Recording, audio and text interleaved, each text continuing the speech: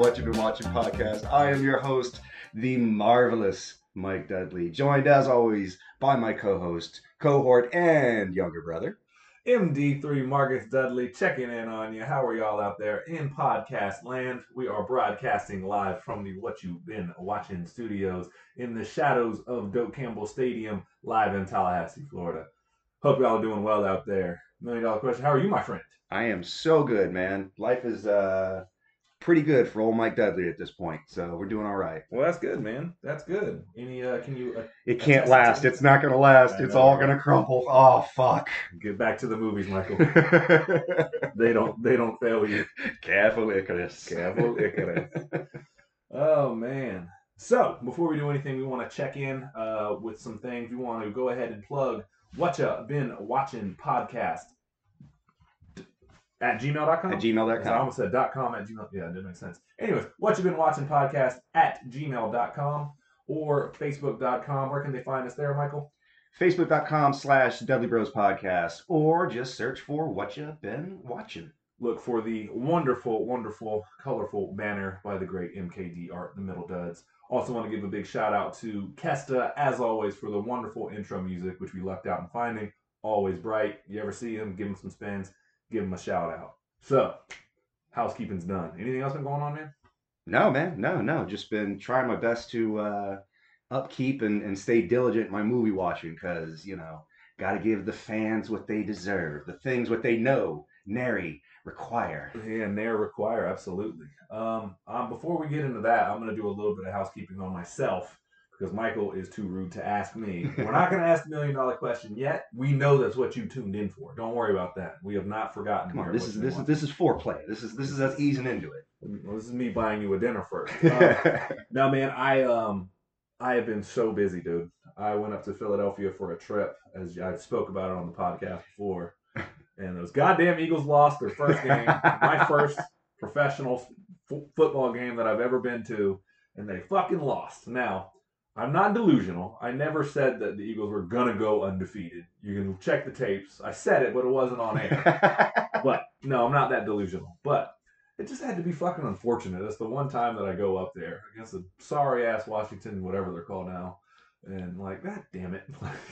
This is is my luck. This is why we can't have nice things, Marcus. Exactly. This is why. My expectations nice and low. That's right. Fly too close to the sun. That's right. Kept telling, so we went. I had a wonderful time, though. I had a great time at Lincoln Financial Field, the same field where champions play. No, I did not try to step on my foot on there. But the atmosphere there was incredible, man. It was very Philly. People getting booed a lot. Your own players, when they came out flat, it was what it was. But they lost the game. It was my first NFL game I ever went to, as I stated.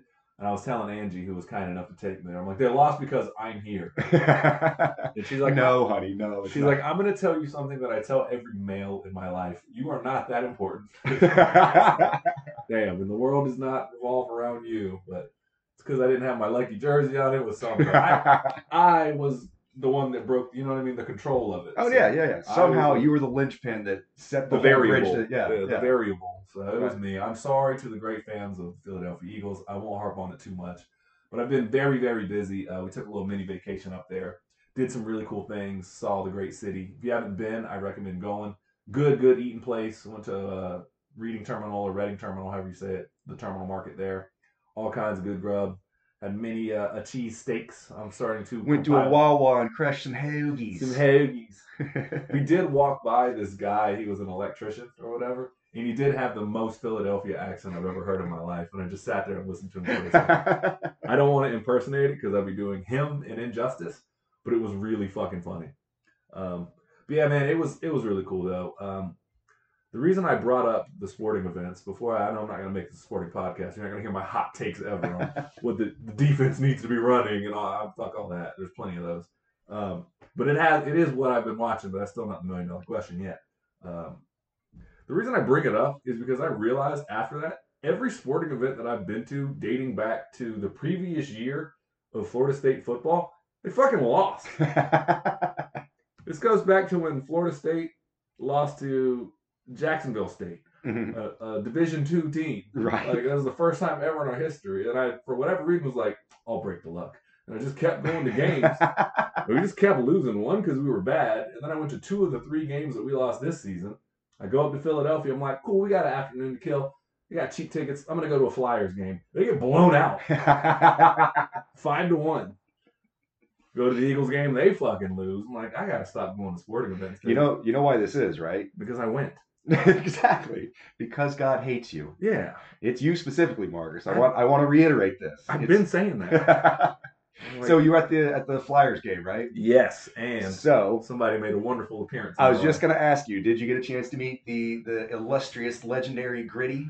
Gritty was there. He actually came into our section. Nice. And brought the thunder, brought the heat. What was it like to be that close, like face to face with greatness?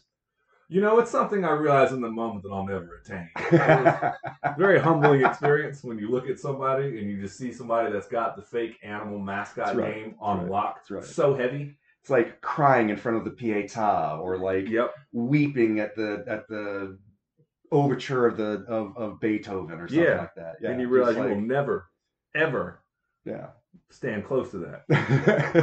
And you shouldn't be, because I'm too low class for this anyway. But no, Gritty was the man. It was such a blowout that his job is to go up there and keep the fans into it. Yeah. And he's really good at it. Sure. He was pitting our section against another section of you chair, just doing mascot shit. Our section won because of me. You couldn't bring that luck to the Flyers themselves, but at least your section benefited. Yeah. It's weird. I don't even fuck with hockey like that. But if you ever get an opportunity to go to a live hockey game, they're a blast, dude. Please do. We used to have a small, I don't know what division it was. Like AAA team. Yeah. AAA team, whatever it was, Division II, whatever it was, a smaller, semi-professional hockey team here in Tallahassee. Shout out to the Tiger Sharks. The Tallahassee Tiger Sharks. And we, as children, went all the time. And it was the place to be here in Tallahassee. Well, yeah, the tickets were cheap. You know, it was like $10 a head, and then children under 6 get in free. So all of a sudden, you and Matthew got real young. Yeah. But man, shout out to Tallahassee back in the day. We used to pack that fucking place. Oh, yeah. The TLC Double C, baby. Hell yeah. Pack it for them, man. They were celebrities all over town, the Tallahassee Tiger Sharks. So I went to the Tiger Sharks game, and that was obviously a semi-pro team. And I've been to a ton of Florida State games, and that was, obviously a college team. When you realize the speed of the game at the NFL level, it was like, holy shit, man. There's such a difference in the two. Like, the speed of a hockey game, like in the NHL, is crazy compared to what I used to watch. Oh, yeah. And then, going to an NFL game, usually when I'm watching a football game and it's at the collegiate level, though, I can kind of play along with the quarterback and watch the play kind of unfold and be like, oh, your dude's open there, or oh, this is what's going to happen. I can start to see things develop. Well, but you also have the benefit of bird's eye view and seeing everything on the field, opposed to your field of vision, Yeah, absolutely. But in a pro game, I'm not used to it. The way that they shoot it on TV, it's like they kind of keep you up with the action. I wasn't used to it yet, and I'm a pretty knowledgeable football guy, but it was something. I was really impressed. I was like, oh, this is the best of the best. Take the best college players all over the nation, give them 4 years to develop, and then go throw them in a league. And they're going to be faster, stronger. It's like, oh yeah, this doesn't translate on TV as well. So it was really interesting. So I did want to get that out there. But I had a great time in Philly. The only thing that sucked though, man, it ended up not being that bad, but I got yoked around by American Airlines a little bit. Yay. We were leaving Philadelphia, and it was Philadelphia to DC, DC to Tallahassee. And we go to get off the runway in Philly, and they kept us there for an hour and a half, an hour and 20 minutes. And the whole time, we're like, all right, what the hell's going on? And we were close enough to the front where you could hear the crew people talking to the captain. Apparently, it was over some wheelchair. Somebody didn't have a fucking wheelchair, and they didn't have the headsets to go get it. So they delayed the entire plane. And so we missed our connecting flight, and I sprint full clip when we land. I sprint all the way across Reagan Airport in D.C. to go to the plane's sitting there on the tarmac still, and they were supposed to radio ahead and be like, hey, please hold the plane. Right. And nobody did it. None of that shit. Of course. There's 4 people that are supposed to be working the gate just standing there having that look like, what do you want? I'm on my break.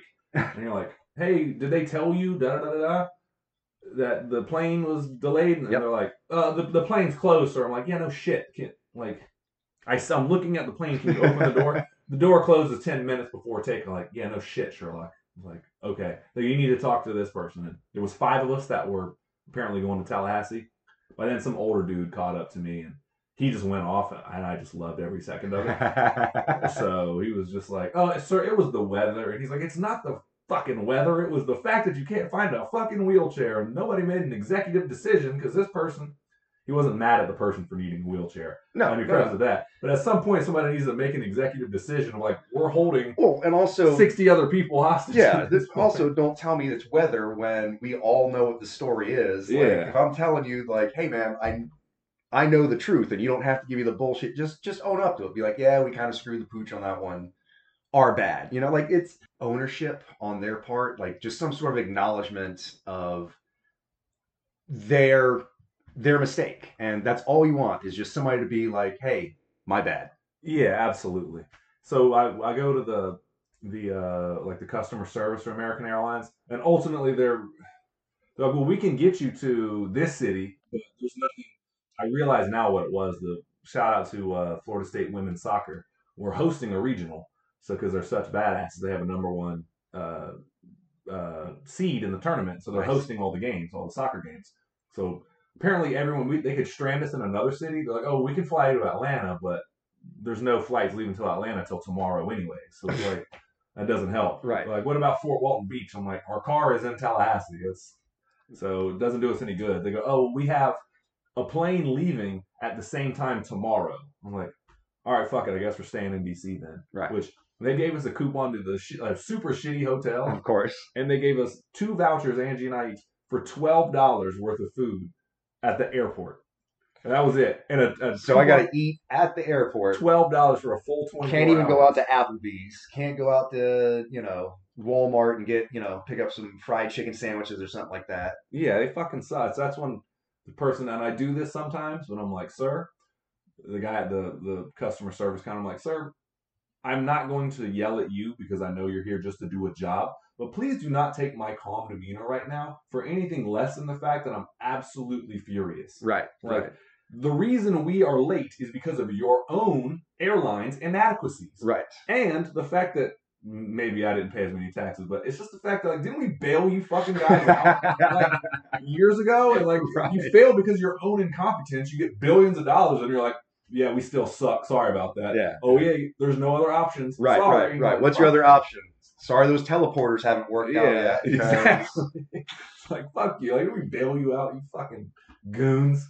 Yeah. So. Same way. I hate it. But I to be honest, just to bring it back to movies and whatnot, I kind of feel the same way about, cinemas. Like the fact that they were overcharging and running, just putting out the same shit and just charging for everything for minimal experience, like just putting as many asses into seats, not improving the actual seats you're sitting in. And then COVID comes along and it's like, save us. And it's like, no. Like some Rorschach shit, like, no, like, no, you did it to yourself. Like, streaming services came along and kind of proved that, oh, I don't really need you. I can sort of watch movies on my own time and at my own pace, and I don't have to spend $30 goddamn dollars on a date just to go see the latest shitty movie. $30. This shit's are $22.50 a piece to go to the. Well, if you think I'm not having that broad sneak in her own snacks, you are mistaken, sir. I'm saying the ticket price alone are $22.50. Yeah. But now, Michael, I will say this only speaks for half of what you've been watching. On that. I think I'm an anomaly. I love the theater going experience. I do too. I know you do too. But I think John Q. Public or whatever looks at the theaters now and they're like, I'm not fucking good. That's why everyone's like, we'll just put it on streaming in 2 weeks. Like, it is what it is, man. So I mean, like I do love a good theater experience, but like there comes a certain point to where, you're stuffing me in next to like a whole class of 6th graders and they're talking and like nobody's doing anything about it. The picture's out of focus. Like your popcorn is $68 goddamn dollars and You sound like Granddad in the Boondocks. I do, but so you have to put butter on your own popcorn. I pay you for the goddamn popcorn. Exactly. Why should I have to put the exactly? You put the butter on my popcorn. Yes, exactly. Yeah. Anyways, oh man. So $1 million question. Doggy style. Speaking of theater, but no, I did get a cool day in DC. Ended up hitting a couple museums. It was nice, but still, it's like more money to spend on food. It's like, fuck, man, like, yeah, you fucking got me again. But whatever. So, anyways, $1 million question. My brother, the reason everybody tunes in. thank y'all for riding with me. That all didn't apply to what we were about to talk to. That's why I wanted to get it out the way up first. Without further ado, M. Duds, what the hell you been watching? My good man, I saw the John Waters classic Crybaby the other day. The Johnny Depp vehicle of musical And proportion. Ricky Lake and Iggy Pop and Ricky Lake isn't that, isn't she is. She's very, very pregnant in that movie and pops out a kid in the backseat of a drag racing car. It's pretty dope. Anyways, what you think about it? Though? I haven't seen that movie in a very long time. It's good. I mean, it's solid John Waters camp. It's definitely I hate to say on the tamer side, but as far as for John Waters, it's on the tamer side. Yeah. But yeah, it's just fun camp. It's a rockabilly musical. Johnny Depp singing his heart out. They have the crooner and swing dance numbers, and it's really really good choreography as far as that goes. But yeah, it's like Grease, but for teenagers that actually fuck. That's the best review you could give it. I am gonna say though, it is I think another instance like we were talking about where imitation is the best form of flattery. Yeah. I think it is a little bit of a send up, and he's kind of making fun of some of that stuff. Oh, for sure. But he also, again, to do that properly, to make fun of it, you have to have some reverence for the subject material. Yeah. But it's Grease for teenagers who fuck is the best description ever. It is a broke man's Grease, though. Yeah. But no, I have not seen Crybaby in a long time. For those who don't know I talk about a lot of other actors on here and actresses. I think they're all just actors now. I'm not trying to disrespect. I don't know. I was a huge, they call them stans now, but I was a giant Johnny Depp fan for a very long time. Yeah. I always kind of liked the guy. Blow is one of my favorite movies of all time. Yeah. I brought it up on this several times. There was a day I met a good shout out to friend, Bedor, good family friend of ours. We went to Blockbuster and we rented 2 movies, and they happened to be Blow and Donnie Brasco. And I watched them both in the life changing. I was like, I didn't know Johnny Depp did that. I knew it was Edward Scissorhands and shit. And I was like, this fucking guy's incredible. And so then, a little bit later, Pirates of the Caribbean came out, and I kind of just stayed with him through that time, and then went back and checked his whole catalog. So I have owned some super deep cut Johnny Depp movies. Like if he's in it for a split second, at one point I owned that movie. Yeah, I think he's an incredible talent, and I don't want to get into all the controversy or whatever, but he was my guy for a long time. So yeah. I watched all of his films, and Crybaby was one of them. And I remember my friend John was fucking with me because I had bought it on my Johnny Depp fandom thing, right, without seeing it. He was like, "Oh yeah, man, it's a fun movie. Well, just take a drink every time they say Crybaby." And I didn't realize he was completely fucking with me. That is the equivalency of taking a shot every time Scarface says the word fuck. You're going to be hammered by the time they put the money in the counting machine. That's a true story, by the way, because that's what happened to me. You're going to be wasted a third of the way through the movie. Right. And that's what happened to me. And I was like, oh, he's fucking with me. Right when they get to the song, Crybaby, Crybaby, Cry. I was like, wait a second. Yeah. Wait, I'm just chugging beers. So, but I dug it though, man. Yeah, like I said, it's really fun. John Waters camp. It's a fun musical. It's basically about growing up in Baltimore in this fictional 1950s universe. And Baltimore, that sounds like a bird or something. It is a bird. That's right. Yeah, but like I said, it's just a send up to Grease and all those classic teeny bopper movies of the 50s and 60s. So. I like the alphabet killer. Remember that scene that they do in the rain? The lightning strikes after every. His dad was the alphabet killer, and he talks about I'd listen to him every night, counting them off. A, B, Thunderstrike. And then they the state executes his mom. Why did they do it again? Well, hell, she couldn't even spell, but they executed her just the same. Just the same. Yeah. That's cold blooded. Yeah, it's hysterical. It's definitely parody at its finest, but in a really loving send up. Yeah, no, good movie though. What's the rating? I'm gonna give it a single solitary teardrop. Oh, I see what he did there. Deep cut references, even though it's not that deep of a cut. Either way, Yeah, Johnny Depp, man, that's my guy. Yeah. Anything else on the list of the WBW? So to flip the script and go from something that I absolutely adored into something that I had to sludge through, I saw Dracula Untold. Oh yeah. Yeah. Let me see. I want to say it came out in 2002. No, it was definitely later than that. No. Oh, I bet money because 2014. You were so right. Yeah, 2014. Did not come out when I was in high school. Yeah. It's a slog, dude. It was. It's not great, but it's not good. It's not great, but it's not good. Yeah. What is it?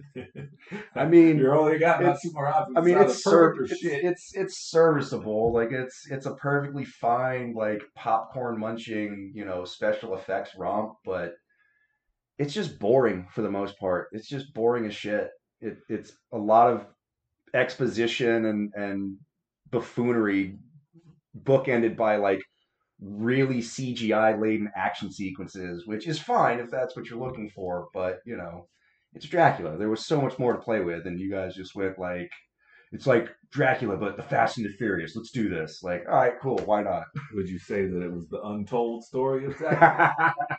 I would say it's the didn't need to be told story. Not told for a reason. Right. The part we're left out of the annals of history for a reason. We can just skip that one. We're good. We're good. The abridged Dracula, abridged. That's right. Trust us. Anyway, no, I've actually seen that movie. Quick story: there was a friend of mine. She worked at the movie theater, and I did my whole spiel about how I thought Dracula is the greatest love story ever told. It was my favorite love story.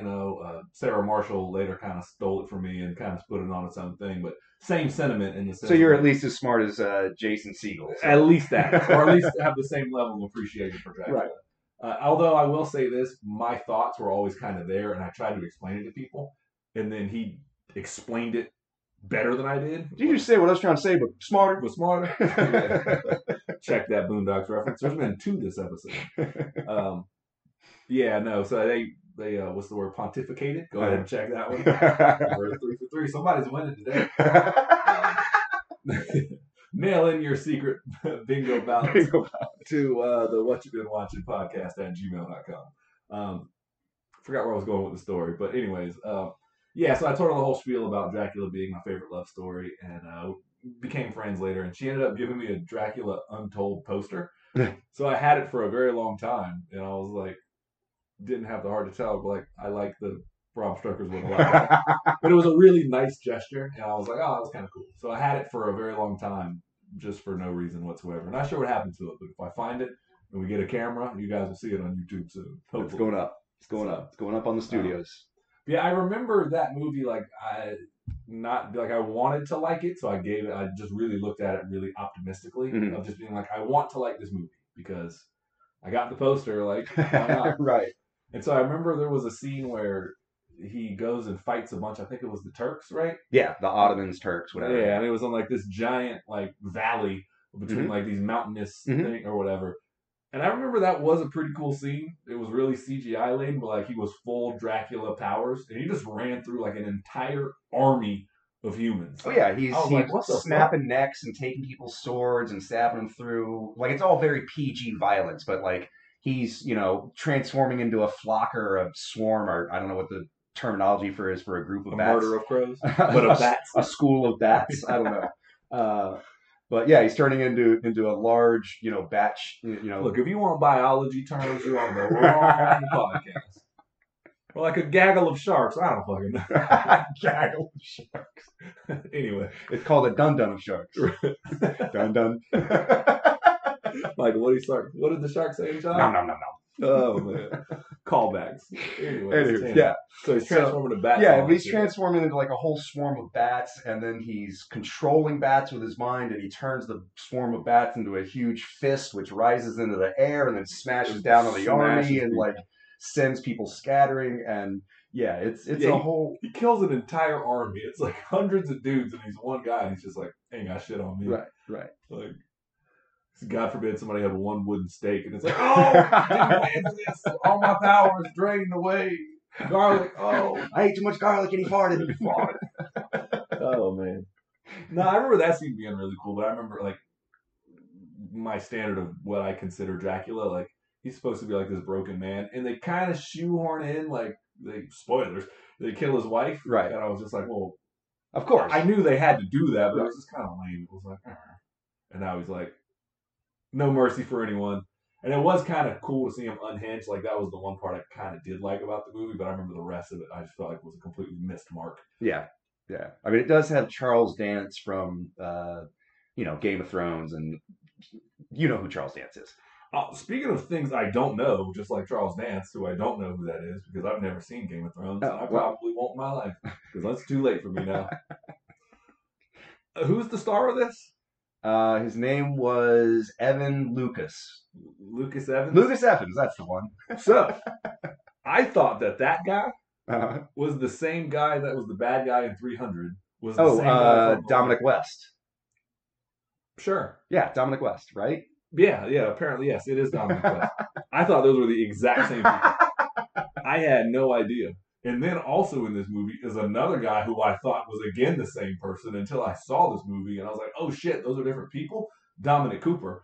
Oh yeah, he was Preacher, and God, what else did he do? He was in one of the Hobbit movies, wasn't he? Yes, yeah. Wasn't he? Yeah. But yeah, his face looks different, but his name was too similar to Dominic West and Luke or Lucas Evans or whatever. And I just mixed them up. I was like, oh shit, like I learned something new today. That those are all different people. It's like Ryan Felipe, Ryan Gosling kind of thing. I'll say this. You can fill in the blanks. I had a friend that said that a certain demographic of people look the exact same. You're talking about white people, right? Yes. And he had said, he's like, the Oscar-winning movie, The Departed. He was like, I couldn't stand that movie. I was like, why? He's like, I kept forgetting which white boy was which one. Like, was it DiCaprio or? And it made me laugh. It's like an Oscar-winning, like one Best Picture, Best Director, all that shit. He's like, they had one black guy. I knew who that was. I know. He's like, I couldn't remember which white boy was which white boy. And when he was breaking it down like that, I was dying laughing. But I think I might suffer that fate on this one. I didn't know it was 3 different people. So apparently, Dracula Untold brought something to the light for me. So hey, I see what you did there. Hey, that's what I did. Yeah. He also didn't he like kill. He like turns on his own people too. He becomes like the last vampire or some shit. Yeah. Spoiler alert. Just spoil it. 2014. Yeah. That also was. I think they greenlit this because they were gonna start using him as the springboard for the Universal Dark. Yeah. And then it didn't do well, so they used the Tom Cruise The Mummy movie, which didn't do well either. And then they just abandoned the whole thing. And then they were just like, we're out. Right. Yeah, they had just abandoned the whole thing. But yes, that at some point during the end, he kills the Turkish emperor or whatever that was trying to ravage his land. Yeah, he fucks those people up. Yeah. So he kills them and he drags the body out. And at this point, he's turned, like after his wife dies, he just turns his whole like village into vampires because they're like, yes, we will help you seek revenge. And these people have killed, half of our population and whatever. So as he drags the body out, the villagers all swarm on him. They're like, yeah, now we're going to take the war to the rest of humanity, and we're gonna trample the humans and feed on them for eternity. And he's like, no, we must never. And literally just uses Dracula magic to part the clouds, and the sun comes out, and he burns them all alive. So it's like, oh, well, but that was the thing you were going for the whole time. It's like, I got to save my people. Now they're all dead. And like, why? What was, okay. Yeah, I remember. Well, as long as your kid survives, I guess that's all right. Yeah, no, he burns them all alive. I remember like the rules of being a vampire in that were very weird. Like I didn't mind that was just a cool scene. But like I remember like the way they broke down the rules of somebody being a vampire was like super overly complicated, and the reasonings as to why. So I don't know. It is what it is. I know if you bite them and you don't die, that's a werewolf. But it's something like that. Something like that. And silver has something to do with something. I know they were fighting on a big pile of silver, and his senses were all wonky. Or whatever. Exactly. I'm like, he's a fuck. I don't know. Whatever. Either way, what would you rate it? I would give it. I'm gonna give it 3 days of useless vampirism. I'm gonna give it 8 Encyclopedia Britannica. Whatever volumes. Okay. Because it was bookended. I don't know where I was going. Bookended with cool stuff. I was on my feet are tired. I was gonna say There was some leather on that joke. Yeah, whatever. Look, our rating system is very serious, and I appreciate you scoffing. All right? Very serious. This is the absolute authority on all things. Don't worry about your A minuses out of your stupid ass New York Times or your Peter Travers at Rolling Stone, that fucking bum. You turn to WBW Podcast for all your hot reviews of movies that have come out in 2014 and beyond. I would like to say that the views of one MD3 do not reflect the views of everyone here at What You've Been Watching Studios. I, for one, Peter Travers, would like to reach out to you and have you please come on the podcast at any time. I will file that for consideration. I might amend my previous statements. Tomorrow on corrections. Yeah. Also, behind the scenes, Michael was once again trying to weasel out of watching It's Pat the movie. And I wish we would have had the mic on. Apparently, his co-worker, Dustin, shout out to him. Yeah. You can tell the story, and I'll tell him how you're trying to weasel out. You're not getting out of watching It's Pat. I mean, there's not much to tell. Basically, just he was listening to the SNL episode, and he was like, "Yeah, I remember like seeing that movie, like just." When he was listening to it, was like it brought back this whole flood of memories that I guess I had suppressed or whatever, because I remember seeing that movie one night like a sleepover or something like that, and it's not good, and I feel kind of justified in that like we can just walk away from it now. And I told Michael what he's trying to do there. First off, I caught on to his little scheme. What he was trying to do was say that because he was trying to live through Dustin vicariously. Oh, he's seen it and it brought up a conversation, so now I don't have to watch it. And I said, get back in the room. Those credits don't transfer, sir. And I don't usually get bossy like this, but sometimes I need to draw a line in the sand. Listen, I've seen every Steven Seagal movie ever made, which absolutely makes me a Hapkido master. Yeah, well, maybe his brand of Hapkido. I mean, it worked for Steven Seagal. Yeah, I would. You know what we need to do? I'm gonna write this down now. Is a kung fu or a karate movie, and tell you the differences in each and every one of them. And I'll tell you my problem with Steven Seagal, and it started a bad trend in movies for a long time. Oh no! And I'll deep dive into what each of them did right and what each of them did wrong. There's a lot for Steven Seagal, and one he just sounds like a fucking terrible human being and a pain in the ass to work with. But what he did do was he started this trend where he would just walk through people. Yeah. Like there would be a room filled with guns, and he would just walk in a straight line and like punch somebody once, and they're just like, oh. And like he never got beat up in any of his movies except for maybe Under Siege. After that, like he just walked through motherfuckers. That's just what it was. Hate to tell you, Hulk Hogan did it first. Yeah, maybe, but he was the Hulkster. He gets a pat. He's way more charismatic than Seagal. This is also true. But yeah, like I'll save it for later. Like Van Damme got stabbed and shit, and that was cool. Yeah. Like, oh, this dude gets fucked up. So, but yeah. Seagal, we're coming back. We're coming for you. I'm pointing at Michael. Y'all can't see it, but I'm hot with the pen in the back end of this thing. I got some notes about a certain up-and-coming directors, some COEN brothers movie that you watched as well. Oh yeah. Just rewatched Oh Brother Where Art Thou. Just we were talking about it, I think on the last podcast or maybe the one beforehand, and was just kind of scrolling through and decided, you know what, man, like I'm gonna go revisit that one, and I just want to say. We were 100% correct. We are really good at what we do. Remember when I told you our rating system? That's right. And you tried to question it? Look at him. Backpedaling now. That's right. I come crawling back. I told you. But yeah. If you have not seen Oh Brother Where Art Thou, it literally is absolutely worth your time. It is such a well-crafted and well-put-together movie. And, I mean, it's writing and editing and acting all firing on all cylinders. Yeah. I mean, it's phenomenal. Yeah, subtlety on point. On the nose on point. Like humorous without trying to be dramatic. It's like I said on the previous one. If somebody told me that was their favorite movie of all time, I'd be like, I buy it. I could get it. Yeah. Same thing with like Shawshank Redemption, which shout out to The Godfather. I'm pretty sure that is his favorite movie of all time, but not the movie The Godfather. Caleb. Sorry for those that were uninitiated. The Godfather Caleb himself has mentioned that that's his favorite movie. Shawshank Redemption. And that's one of those films, like, once again, if somebody says that, you're like, I can see it. Yeah. So, yeah, Oh Brother Art Thou. Keep an eye on those Coen brothers, whatever they got going on.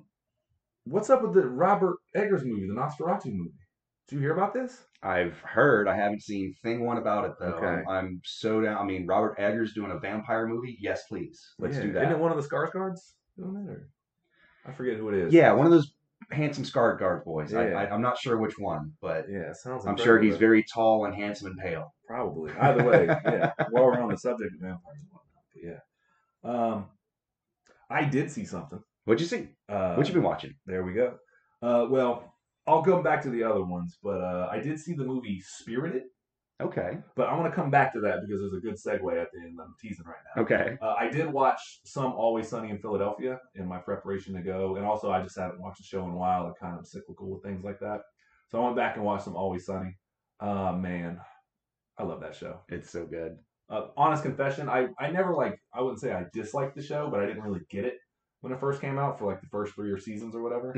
Because and it's true, like what I'm about to say isn't false. I just thought it was them yelling at each other every episode. And I didn't think that it wasn't unfunny. I just thought that it made for bad television. I was like, I don't know what's going on. Every episode for at least 5 minutes, it's just a cacophony of, and no you. Right. And I was like, this is bad television. And then I didn't think it was unfunny, though. It was just kind of like, I didn't really get it. And then the more I started to get into it and just kind of, I guess you get comfortable with something, the more you watch it. Something clicked, and I was like, oh, they're terrible human beings. Right. And they're all like, this is the way they know how to be right, is just be louder than the other person. Like, right. Oh, right. okay. Right. Something clicked finally, and I was like, oh, cool. So, gotta say, I am a big fan of that show. I'm glad I got through whatever that phase was. But yeah, they're basically the antithesis of every like family sitcom. Is like, every family sitcom is 30 minutes, and then somebody learns a lesson at the end of it. Like whatever problem you have is neatly, tied up in a bow, and everybody's better for it at the end. Always Sunny is they are constantly creating their own problems, usually unnecessarily, go through wild extremes to try and cope with it, affecting everyone around them in horrific and detrimental ways, and then they end up learning nothing through the entire time, like over something that really didn't even need to be started in the first place. Yeah, I started watching some of the earlier seasons with like Rickety Cricket. Before he was just Matthew or whatever. Yeah, Father Matthew. Yeah. And Angie, we're up to I think season 4 now or whatever. And Angie was like, I think she missed one of his appearances. And he came back in the dance off. I was like, what happened to him? I was like, or no, she saw when he got the gang gets whacked when he gets his legs broken or whatever, and then he hook him on cocaine. And like then he came back in the dance off. They're like, what happened to him? I was like, the crew happened to him. The gang happened to him. And I explained like by the end he has half his face is burned, one of his eyes is milky. Oh yeah, he has a giant scar. Like they fuck him up. Dude. He's homeless. He's like sleeping in the junkyard. He's like at one point he's like, I was a man of the cloth. Poor Rickety Cricket. They just use it. When Charlie puts the cocaine in his gums and he just laughs maniacally. You're like, oh man, this poor guy. Get away from these people as soon as you can. But yeah, it's a good show though. Do you have any favorite episodes of that? The episode that got me into the show was Who Pooped the Bed. I just watched that. That was 2 nights ago. That again, I had seen like 1 or 2 episodes of it. I didn't really get it, but then Who Pooped the Bed was the turning point. Like again, like you said, like it all clicked, and I was like, oh, these people are just assholes. Like they're just assholes. That's it. That's the whole point of the show. Is just terrible people doing terrible things, and we all get to laugh at it. So yeah, I would say the one that kind of brought my attention to the show because I heard some people kind of talk about it. But I was so enamored with Chappelle's show still. At the time, I was like, nothing's getting through that. Right. Still hasn't. Yeah, still hasn't. It's hard to slip through the cracks. One day I'll do a full Chappelle dive, and it'll be tough. But yeah. But yeah, I think the gang gets invincible when they try out for the Eagles. Yeah. Was one that when I first came out, I was like, oh, that's really funny that they think that they're going to make the Eagles. And, right. Whatever. And I started noticing like, oh, they just kind of take what they want to talk about. Like, let's talk about gun control. But without being preachy, they just want to talk about it through the lens of these shitty people. And so like, let's do one about Invincible. And that was one, but I still didn't quite get the show. I think Flipadelphia might have been the one that really was like, oh, right. That's when I really got. Where they go into they reignite the rivalry. Flip Cup tournament. Yeah, the gang reignites the rivalry, and they poison the entire frat group, the frat boys. and then they reignite the rivalry with the restaurant that doesn't even remember them. Right. That restaurant shows up at Philadelphia, and by then the gang has moved on to other things. I was like, oh, they're terrible people. Oh, I get it now. It's like they double down on all their bullshit. See, another good episode is I think it's called The Gang Gets Black. Yeah. But it's literally they wake up. The rules? Right, yes, yeah, where they wake up and they're each individual character is now black. And it's them living life in it almost like a Wiz kind of situation. It is the Wiz. It is the Wiz. Yeah. But it's hysterical. It's a really funny, like, shocking take on racism and profiling, sort of, bias and whatnot through the lens of white people, but they make it work in a really weird way. Like, you will be shocked and offended, but that's entirely the point. It's weird. They have some episodes of that show that are banned, and I'm not going to say I don't understand why, because that's not really, if it offends somebody, whatever, to that point. The only thing I'll say is like, they've never claimed to be role models. Like, the whole point of the show is like, they're terrible human beings. Right. And I'm not saying that it's not for me to judge whether it's right or wrong if they put on blackface and do Lethal Weapon. Is it hilarious? Yes. Like, it is. I'm going to be very honest. Like, you can call me what you want, but like, it's a fucking really funny episode. Right. But like, the fact that they're like, well, that's offensive, and to say, oh, you put on blackface, like, it is, yes, but like, to say that there's zero context for the rest of the show. Right. And it's like, that's the whole point. They're not apologetic people. They do dumb, terrible things all the time. And it's not even that's banned. That, like, I don't even really have a problem with it. It just makes it more difficult to watch. You still can. But it's not that that's banned. It's the fact that they ban that, and then they do equally as horrific things. And that's still, like, fine. Like, oh, that's comedy. And it's like, what's the line here? Yeah, I agree. I don't want to get too into it, but Yeah. I think once you start catering to, well, this offends me, and individualizing, like, what's offensive, and sort of like catering to all of that, then like there's a certain policy of it's either all okay or none of it is okay. And you just have to at some point, especially in a comedy setting, be ready to accept that, like, not every joke is for you, and not every joke is directed to. I do think there's something to, like, you don't punch down, like, you don't. It's okay to talk about a taboo topic, but it's not really cool to make fun of the victim of that, right? Or to make fun of somebody who isn't in a position to fight back necessarily.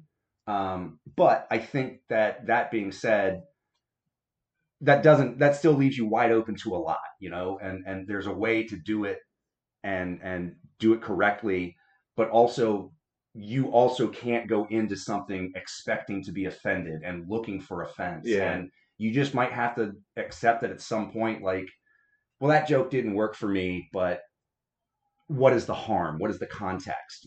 Like, what is it actually saying? Am I offended by the words that were used, or am I offended by what they were trying to say in that joke? Or maybe, hear me out, unpopular opinion, maybe it's a you thing, and maybe, and this is the part that might be a little bit unpopular, maybe you should shut the fuck up. Sorry.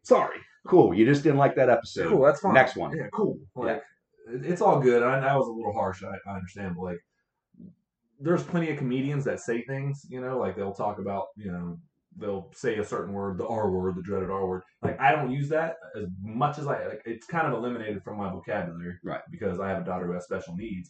So like, when people say that, it's not that I'm mad that they say it. It's like, oh my God, you're a terrible person because you say it. Right. I mean, you have a right to say it. I might not fuck with that person. I might be like, all right, man, like, chill out, whatever. But like, if you're doing a comedy bit and I don't like that because I don't find it that funny, like, okay, it doesn't mean you're a terrible comic and I should cancel your livelihood and all of your ways to make money. And I'm saying, oh, you have to pull that off of the internet. Like, I promise you I won't watch it anymore. And there's a way to say it that is like, okay, but I think it's lazy personally. But again, I don't get like super butthurt about it, but that's just me. It's whatever. I know South Park does some terrible things, but they get away with it because it's animated. And it's like, I've seen Cartman do terrible things. Yeah. Oh yeah. He fed somebody their parents. Like, it's probably the worst thing you could ever do. Like, I don't care. Like, you could say the N-word all day long, and I'll be like, that's not cool. But the second you're like, oh, and by the way, I fed some kid his own parents, I'd be like, that's fucked. That's really dark. That's fucked. Yeah. So Anyway, shout out to Always Sunny Cast. That was enough of our high horse, but yeah, not trying So to just think to be about it. clear, we're pro N-word, not pro feeding your parents to your to your children. Let's say this one more time. The thoughts and actions of half of what's been watching is not safe for the entire Academy of what's been watching. Anyways, no. You guys know our heart. You know where we're at. So the other thing I watched, I haven't seen in a while, man. I got me an episode of The Price is Right. Nice. Bro, what are some... I also watched a little bit of Celebrity Jeopardy, and Celebrity Jeopardy makes me feel smart. Of course. Because they're much dumber. I want I know you're a Jeopardy buff. Yeah. You and my shout out to Father X. My dad is also a Jeopardy buff. I kind of resented the game just because I never cared. You guys were so into it, and I was like, man, fuck that stupid smarty pants show. Ask me how to cook a chicken. I'm gonna show you. So, yeah, but no, I like. It's a great game show though, man. You can't argue that. So I watched some of the Celebrity Jeopardy. It made me feel special. But even when I watch like regular Jeopardy, like 80% of the show, I don't know. Right. But there's like every once in a while I'll get one category and I'm like, booyah, home run. Oh yeah. And I know everything about it. And it's yeah. usually the weirdest shit ever. Yeah. Or it's that's what you live for, where it's like that's the time where you get to show off to your friends where they're like comic book writers and graphic novels, and you're like, I'm about to fucking ruin you guys. Yeah. I'm about to run rampant. I remember they had in Double Jeopardy, they had a Simpsons category, and this was years ago, and I was like, boom, like home run. Like, this character's middle name is, and I was like, what is Nasahama Pimapechalon? Apu. So they're like, what? Like, I was talking like season this, season that. I was in it. So, yeah, so I got me a couple episodes of that. What are some of your favorite game shows, though, man? Oh man, Jeopardy, obviously.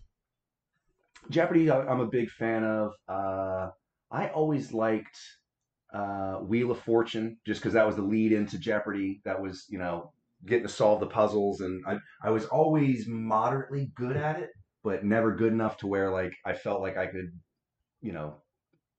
make a standing or whatever. Yeah, yeah. And plus, it's just fun trying to guess along, and like, especially if you're playing with a group and somebody's trying to guess the phrase, and you're like, you stupid ass, like those aren't even the same letters. Like, you're not even using what's on the board right now. What are you doing?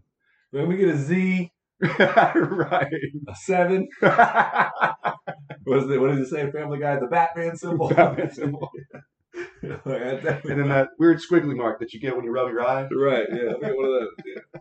Yeah. Nah, I mean that's all cool. I'm a Price is Right guy, man. I think the best I think the best block of television, whether it be prime time or not, is Let's Make a Deal. Yes. And then straight into The Price is Right.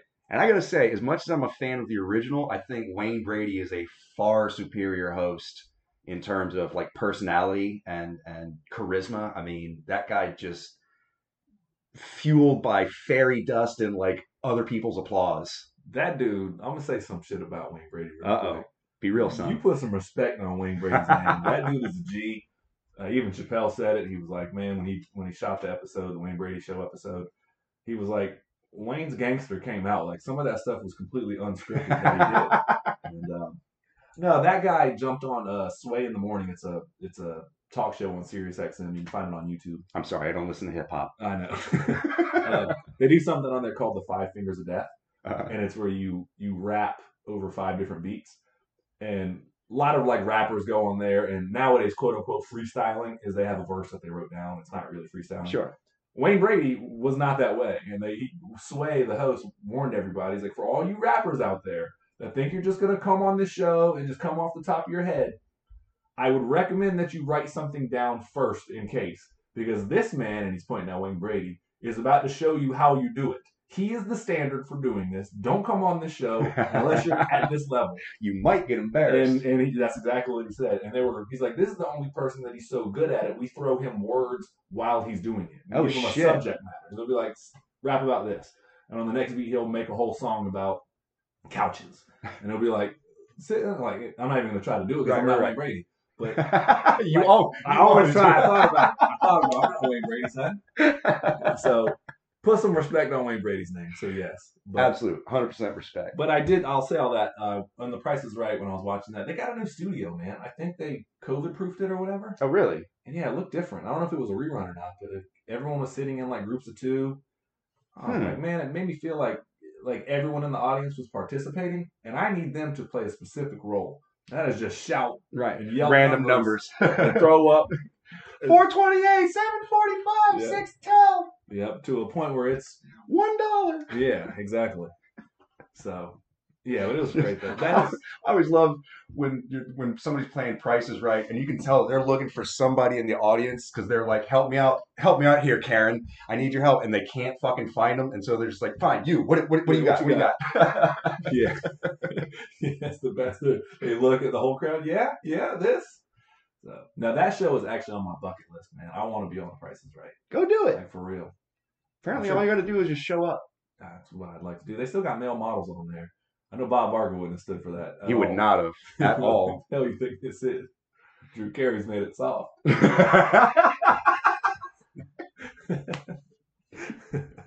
Oh wait, I just realized what I just said there. But no, man, that is the game show of game shows, man. Yeah, motherfucking. Yeah, Price is Right, dude. And then I don't know. I always liked Password, $10,000 Password. Oh yeah, or was it $10,000 Pyramid? There's Password. I don't know. Yeah, Password. Yeah. That's where you can. Oh yeah, the password is Right. So it'd be like the password would be like picnic, and you'd be like basket, and then somebody else would be like cradle. No, whatever. Like you get some of the classic TV personalities on there, and who like really know how to make it funny, like Sammy Davis Jr. or like B. Arthur or Carol Burnett or something like that. Just somebody who's just gonna cut up. Oh my God, it was so much fun. So much fun. Yeah, dude.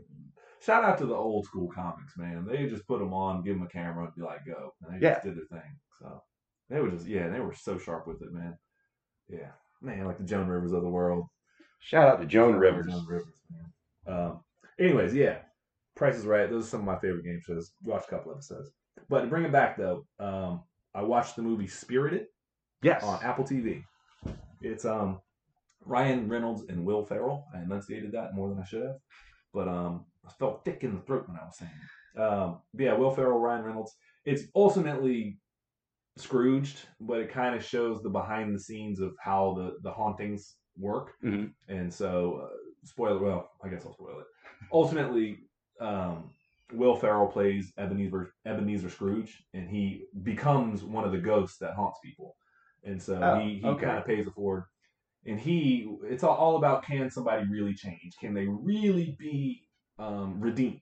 Mm-hmm. Because, or are we just inherently stuck with who we are? They have this giant catalog of people. Half of them are, some of them are, they call them unredeemable, and the other ones are redeemable. And so every holiday they go out and they try to find somebody to make a difference in the world. And Will Ferrell feels that they've been shooting too low. They've been like, oh, okay, well, like, what's the real difference? This person works at a Walmart, Mm-hmm. And they talk about the ripple effect and how every good deed spreads its, whatever. So he wants a bigger fish to fry, and that's Ryan Reynolds. Cause a bigger ripple will impact pretty much our lives. Pretty okay, much. Gotcha. So ultimately, he goes after Ryan Reynolds, who works at this giant PR firm. And his whole thing is like, you meet him, and he's trying to get better PR for Canadian Christmas tree farmers. Mm-hmm. And he has this. It's a musical. I should have led with that. It's a musical, and I've never seen Ryan Reynolds do a musical before. Got to give him credit on this. Really? He really, you can tell, really took it very seriously. Awesome. Very seriously. So anyways, at the Christmas tree thing, they break into this giant song and dance, and it's about how it's just the funny ways of like making them hate your enemy and this and that and the third, and like trashes plastic Christmas trees and this and that, and tells this beautiful song and dance about, Canadian Christmas tree farmers. It gets everyone riled up, and Will Ferrell sees this and he's like, that's the guy, that's the guy, that's the guy. Come to find out, Ryan Reynolds is unredeemable. He's just so bad that he can't be redeemed. And Will Ferrell says, pretty much doubles down on this and says, I'll cash in my pension. I'll retire right now as the ghost of Christmas present if you let me get a shot at this guy. Sure. And so that's ultimately what happens. Okay. And they go back and forth and it's kind of a fun back and forth. The ghost of Christmas future is voiced by Tracy Morgan. Oh, nice. This is really funny. Wait, so the skeletal, like, look here, Ebenezer Scrooge. Yeah. But all he can do was point. Nobody can hear him say the actual person they're haunting. his words never come out, so it's just him pointing all the time. But when he's behind the scenes, everybody else can hear him. And it's typical Tracy Morgan being hilarious. And I think he actually sings in it at one point. Sweet. He hits a couple notes. Pretty good. So the music in it is actually really, really good. It was Justin Paul who did La La Land and a bunch of other stuff. He's been really popular. And I'm going to mispronounce his name. Benj Pasek. Benjpasek. I apologize if I just botched your name. That's what we do here at What You Watching. One of them Polak names. Sure. And it was directed and written by Sean Anders. Actually, a pretty good movie, though, man. I think as I'm getting older, I cry at more stuff, which is a bad sign. Pussy. Yep, very much. Pile it on. But I actually did kind of well up. There's a moment, I won't spoil it, but it's just about human nature and can we really be redeemed? And it just kind of was, it was a good moment. I had the dogs with me and they were all kind of nestled up and I was cuddling on the couch. And it's just one of those moments. It wasn't necessarily, it was the movie, but you kind of look at it as a whole and you're like, oh man, this is kind of a nice moment that. Kind of where it's at, right? Yeah, and so what they were talking about in the movie at that moment, kind of looking at that, it reminded me of like why I love movies enough to start a fucking podcast. Somebody asked me, they're like, oh man, you really like movies? I go, yeah, enough to start a fucking podcast. Dedicate time to it all the time. So it did kind of warm me in that way. But I do want to circle back to Ryan Reynolds though. Like I believe that like when he does Deadpool, obviously has a team of stuntmen that are doing some of the flips for him. Mm-hmm. I give him credit though; he really does dive into that role. This one, when it comes to like the song and dance numbers, I can tell he really put in the work. Good. He does a little tap number, nice, really quick, and him and Will Ferrell actually go back and forth. And there's a little meta joke about like, yeah, I've never done anything like that in my life. I've never expressed myself. It's incredibly, or he said, I've never tap danced before. It's an incredibly expressive medium. And, and you can tell like he's talking about the character he's playing, right? But like you can tell it's also Ryan Reynolds being shining through for a minute. Yeah. It's very much so though a play. Like you can tell it was on sound stages. Some of it is shot in Boston, which they green screen New York in, but a lot of it is on soundstage, and you can tell like it's shot like a play. Like it reminds you like when you watch the Hamilton quote unquote movie. There's scenes in this movie that are like, oh, they actually got a theater trope to do all this stuff. Right. Like it's the way it's shot, like the coloring, the lighting, everything. You're like, oh, this is ready to be adapted for the stage at any moment. So you think it's more just I don't want to say cash grab, but you think that they're like setting themselves up for like future marketing and future runs in terms of like. I mean, based on the hit Ryan Reynolds movie, you know. Very possibly. I can tell whoever wrote the movie, I mean, definitely the songs as well, but the director, Sean Anders, I think he wrote the screenplay and directed it. Okay. You can tell that he has a theater background. Right, right. Oh, well, so maybe it was the flip side then. Maybe it was supposed to be a play and he couldn't get off the ground and then, then they flipped into a movie, maybe. I'd love to do some research on that and figure it out on another day, but I did enjoy it though, man. It runs, you feel the length a little bit, but it's pretty good. It's pretty good. It was pretty enjoyable. I got to give also Will Ferrell credit for saying that like Elf, whatever you feel about it or not, is a Christmas classic. Just in the ether of the world, like people, that is a beloved movie. Yeah. Shout out to Johnny Favs as well for making Iron Man and Elf. Like, come on, man. What an incredible year he had. Yeah, I know. I know. But like to do another Christmas movie after you already have a bona fide classic under your belt is pretty bold. Mm-hmm. And so for him to say like, if I'm going to do this, I'm swinging like to a way different beat, obviously pun intended, but like it's got to be something very different. And I can't just do Elf again. Like I've done that. Right. And so he's done some one-man plays. He actually was nominated for a Tony for his work. Will Ferrell was when he did George W. Bush. There's a stand-up. It's like a stand-up comedy. If you haven't seen it, it's called You're Welcome. And so it's just him doing his George Bush from SNL, basically. Yeah, and it's a one-man show, but he got nominated for a Tony for it. So he has a little bit of theater background, and you can tell that he really, as well, sunk his teeth into this role. Cool. And so I don't know if only time will tell if it's going to stand the time as a Christmas classic, but I definitely enjoyed it. I typically try to not watch holiday movies before Thanksgiving or Christmas movies before Thanksgiving. I already broke that rule, so it is what it is. They do have an interesting romance in it. I think it's The Vacation, or what's the movie that Cameron Diaz switches with what's her name from Titanic? Kate Winslet. Oh, The Holiday. The Holiday. Yeah. Where they switch, and then Yeah, and then Kate Winslet hooks up with Jack Black, and I was like, this movie has no truth in it.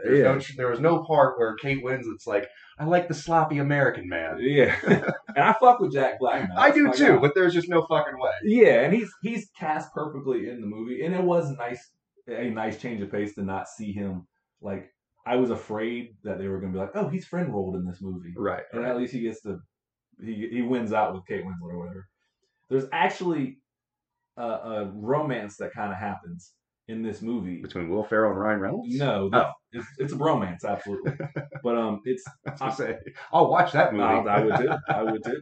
But it's Octavia Spencer and Will Ferrell. Really? Yeah, and I won't say how it comes to play, but like it actually, like when you watch it kind of makes sense in a weird way. You're like, I can see these two doing a romantic comedy together. All right. She's a really good actress. I mean, she won a freaking Oscar. So she played God, by the way, in that Sam Worthington movie. I forget what it's called, but it was Big Mama, whatever. But Big Mama. That's what she called herself, Big Mama, whatever it was. I don't remember. I saw it in rehab. I don't know. She did play God though.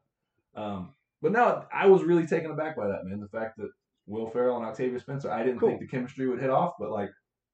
Actually kind of carried it to a point of believability, and you're like, oh.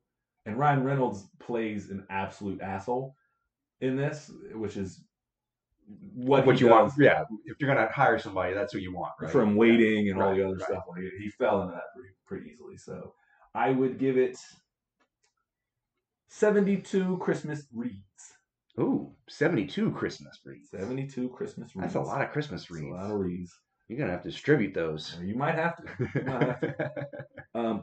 I brought all that up. You wanted to talk about a movie, so that's why I saved that for the segue. You wanted to talk about a certain Christmas movie that's coming out?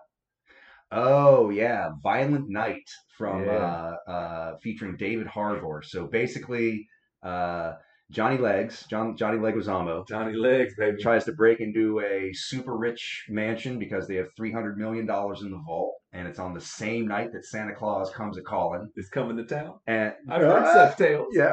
And then David Harbour as Santa Claus proceeds to John McClane all over his ass. So I can't wait to see it. It's going to be great.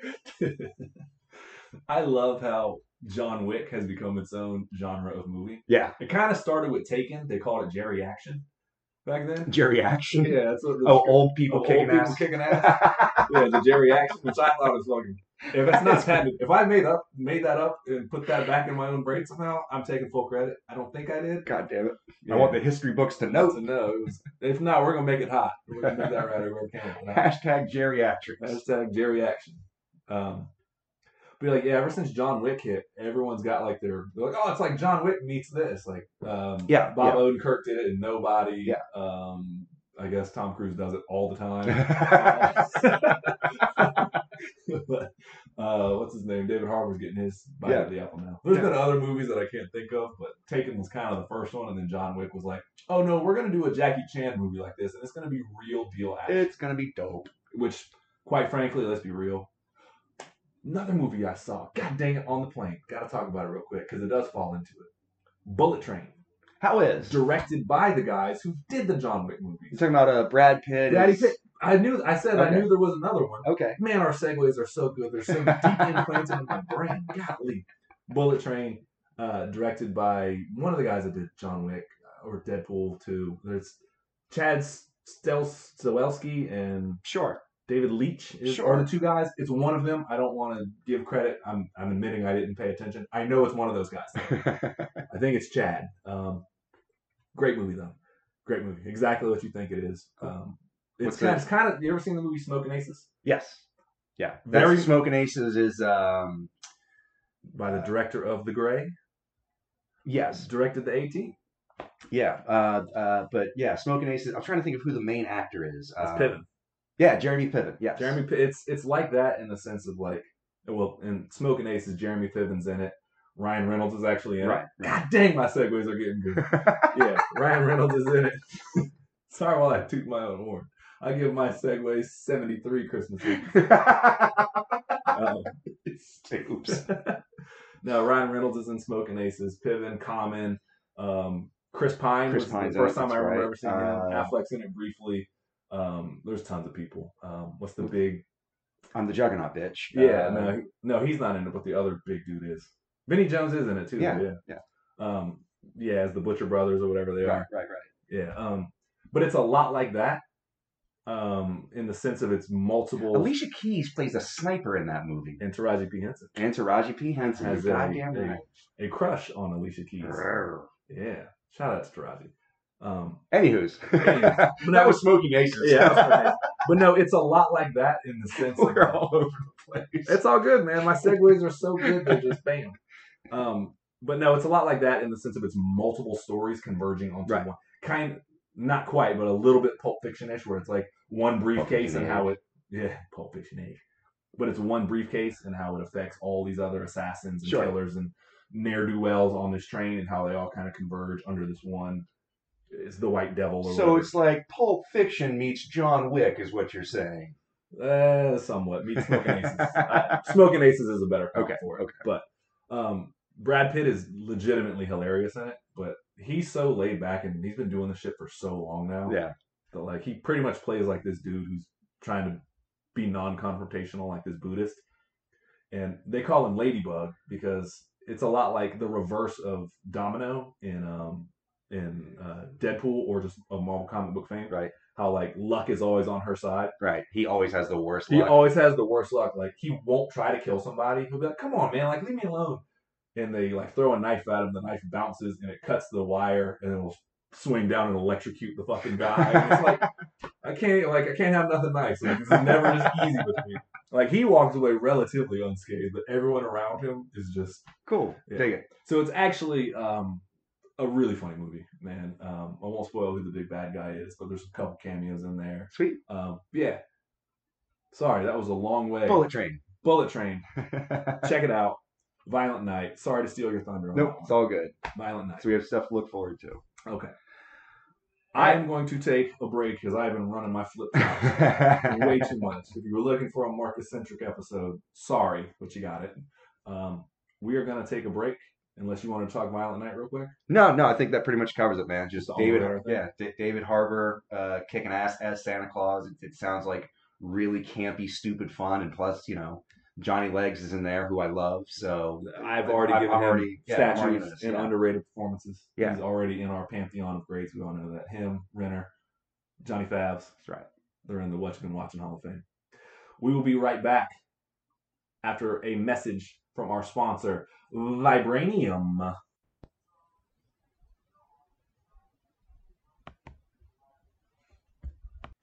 And we are back. Thank you for our sponsor, Vibranium. When you need to magic your science, Vibranium.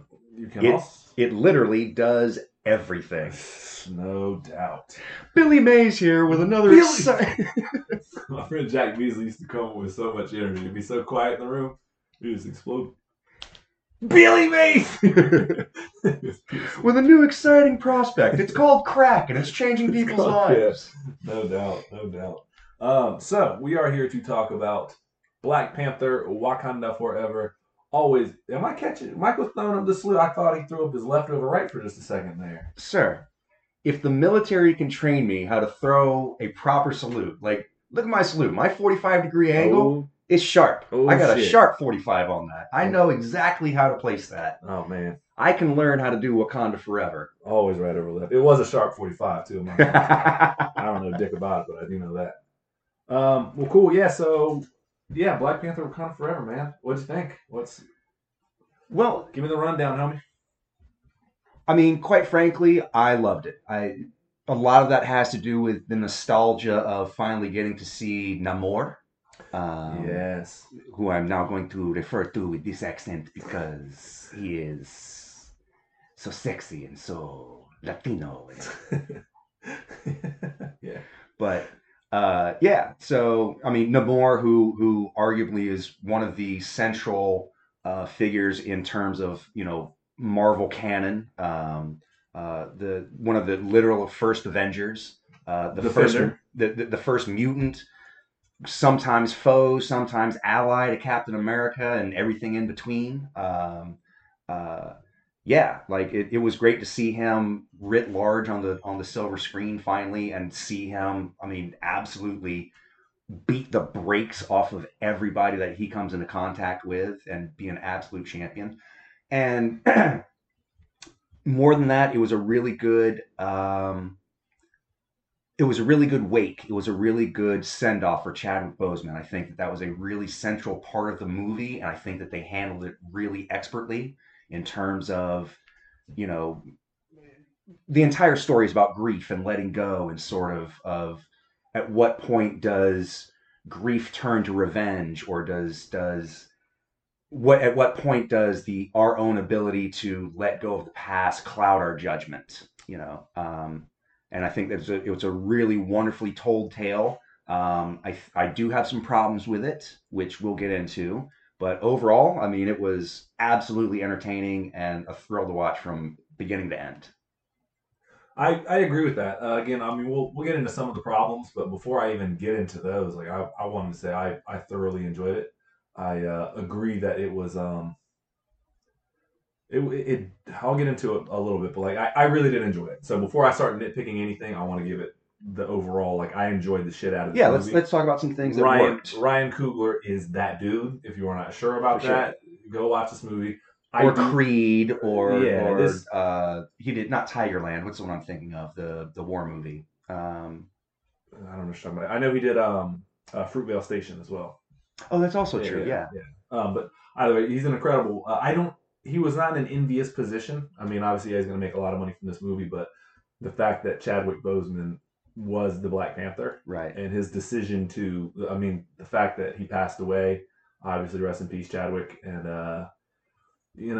he was so beloved, and the character meant so much to so many people, and not just in the terms of like, oh man, like love me some this. It's like it meant the movie itself meant so much for black culture and black cinema. It was a super important Yeah, movie. Like yeah. I'm not trying to culture vulture or anything like that, but like just unarguably, like it just was. It was a very important movie for black cinema, having a black superhero doing the numbers that it did, and it didn't even get released in China, and because it doesn't sell over there. That's just what it is, and the Right. fact that it can do the numbers it did, like the first Black Panther, was a massive Well, and undertaking. and really set the pace for all the Marvel movies that came after it in terms of Yeah, like it was literally Marvel recapturing the magic of Iron Man and Captain America in terms of like just a figure, a character that just captured the imagination of all demographics, yeah, women, children, men, old, young, black, white, Hispanic, like this whole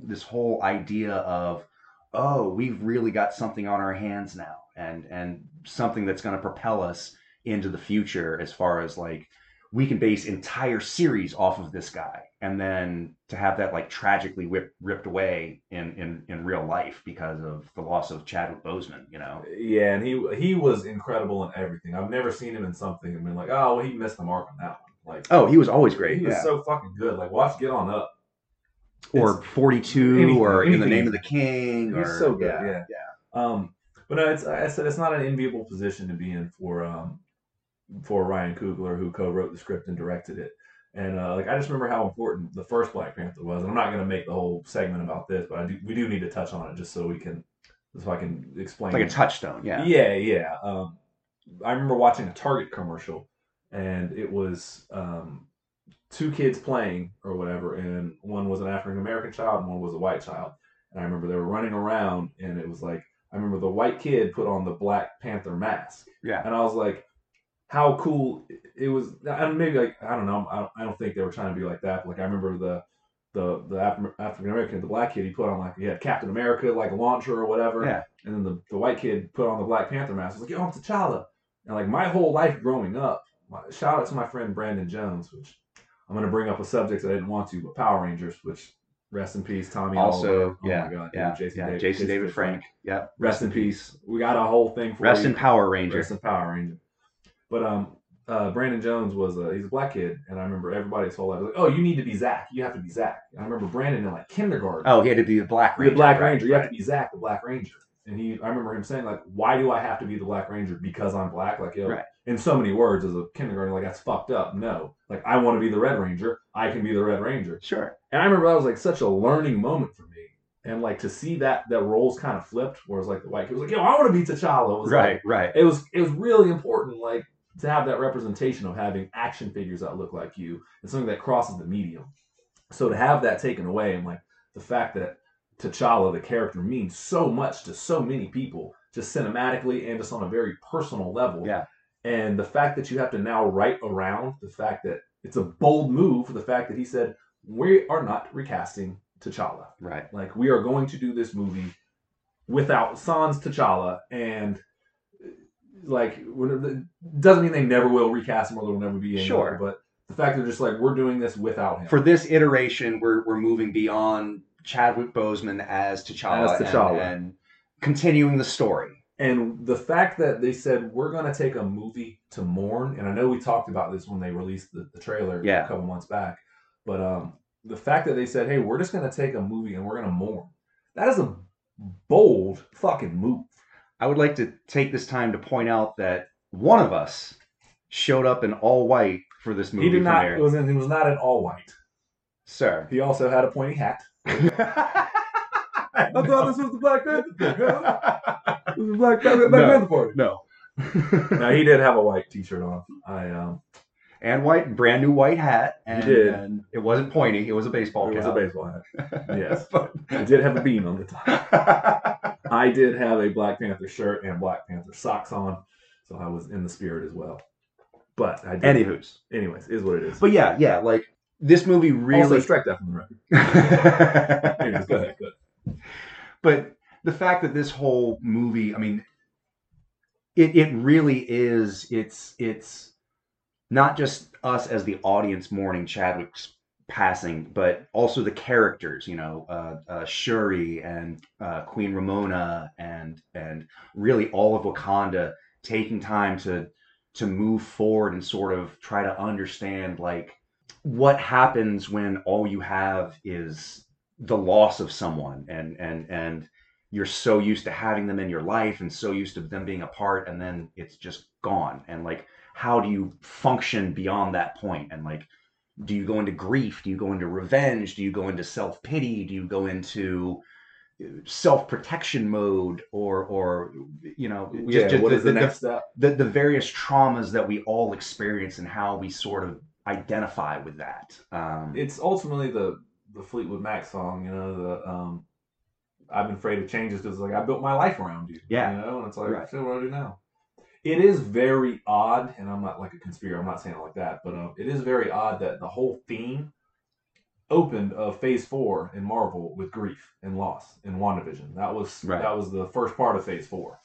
And that was just, and then like it's been a theme throughout, with Spider-Man losing Aunt May and Loki losing fucking everything again, and Thor losing. It's been a constant theme of just grief, loss, post Hawkeye losing Natasha. Right. That's been the major theme, and so in a weird way, I'm not saying it's a blessing by any means, but thematically, because that happened, it did fit in perfectly. Oh, it is sort of thematically perfect, like in a really weird, macabre, like serendipitous kind of way. Like, just like I wish it didn't have to be that way, but if you're going to close out with a whole section that's just about grief, then yeah, it would make sense to use something that uses real life grief and tragedy in order to just sort of be like, and here's the point we've been trying to make the entire time, Yeah, you're right.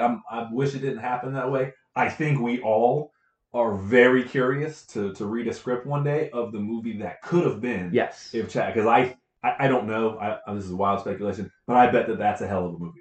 Oh, it's drastically different than what we were seeing here, but probably not too much, just in terms of this. There's certain plot points that have to match up in terms of Namor and Black Panther meeting and having their discussions and sort of the diplomacy of it all. Namor comes and shows Shuri his lost world of what's it called? Talokan? Talokan. Talokan, right? Which is their substitute for Atlantis, but it's Which essentially the works same beautifully. thing. Oh It's yeah, fucking great pivot. Yeah. We talked about that on the trailer, but yeah, fucking great pivot. So essentially we would get a lot of the same plot points, but also, but that being said, the way that they handle Shuri, spoiler alert, taking over the role of the Black Panther and essentially Wakanda's protector, and not just Wakanda, but the entire world protector, and also sort of dealing with the loss of her brother and somebody that she looked up to, and like the loss of her role model, the grief that she has in trying to understand, like, I have all this power. I live in the greatest nation in the world. I'm the smartest person, arguably, on this hemisphere of the planet. And I still can't save my brother, and I still can't save my country, and I still can't save, all the things that matter to me. So what the fuck am I doing? And we'll dive into it a little bit, but like she also resents it in a weird way. She's like, "Fuck your old ways," and that's why she gets a special visitor in the movie later, because she is very much like, "Screw your stupid ass ceremony. Screw this whole like." We're trying to modernize Wakanda, and like here we are still holding on to this whole bullshit. And what did that get us? Right. Bunch of dead kings and family members that aren't with us anymore. It's a bunch of dead people that we worship. Right. Like, and literally the whole world is knocking at our door. Yeah, is now really like what the fuck are we doing?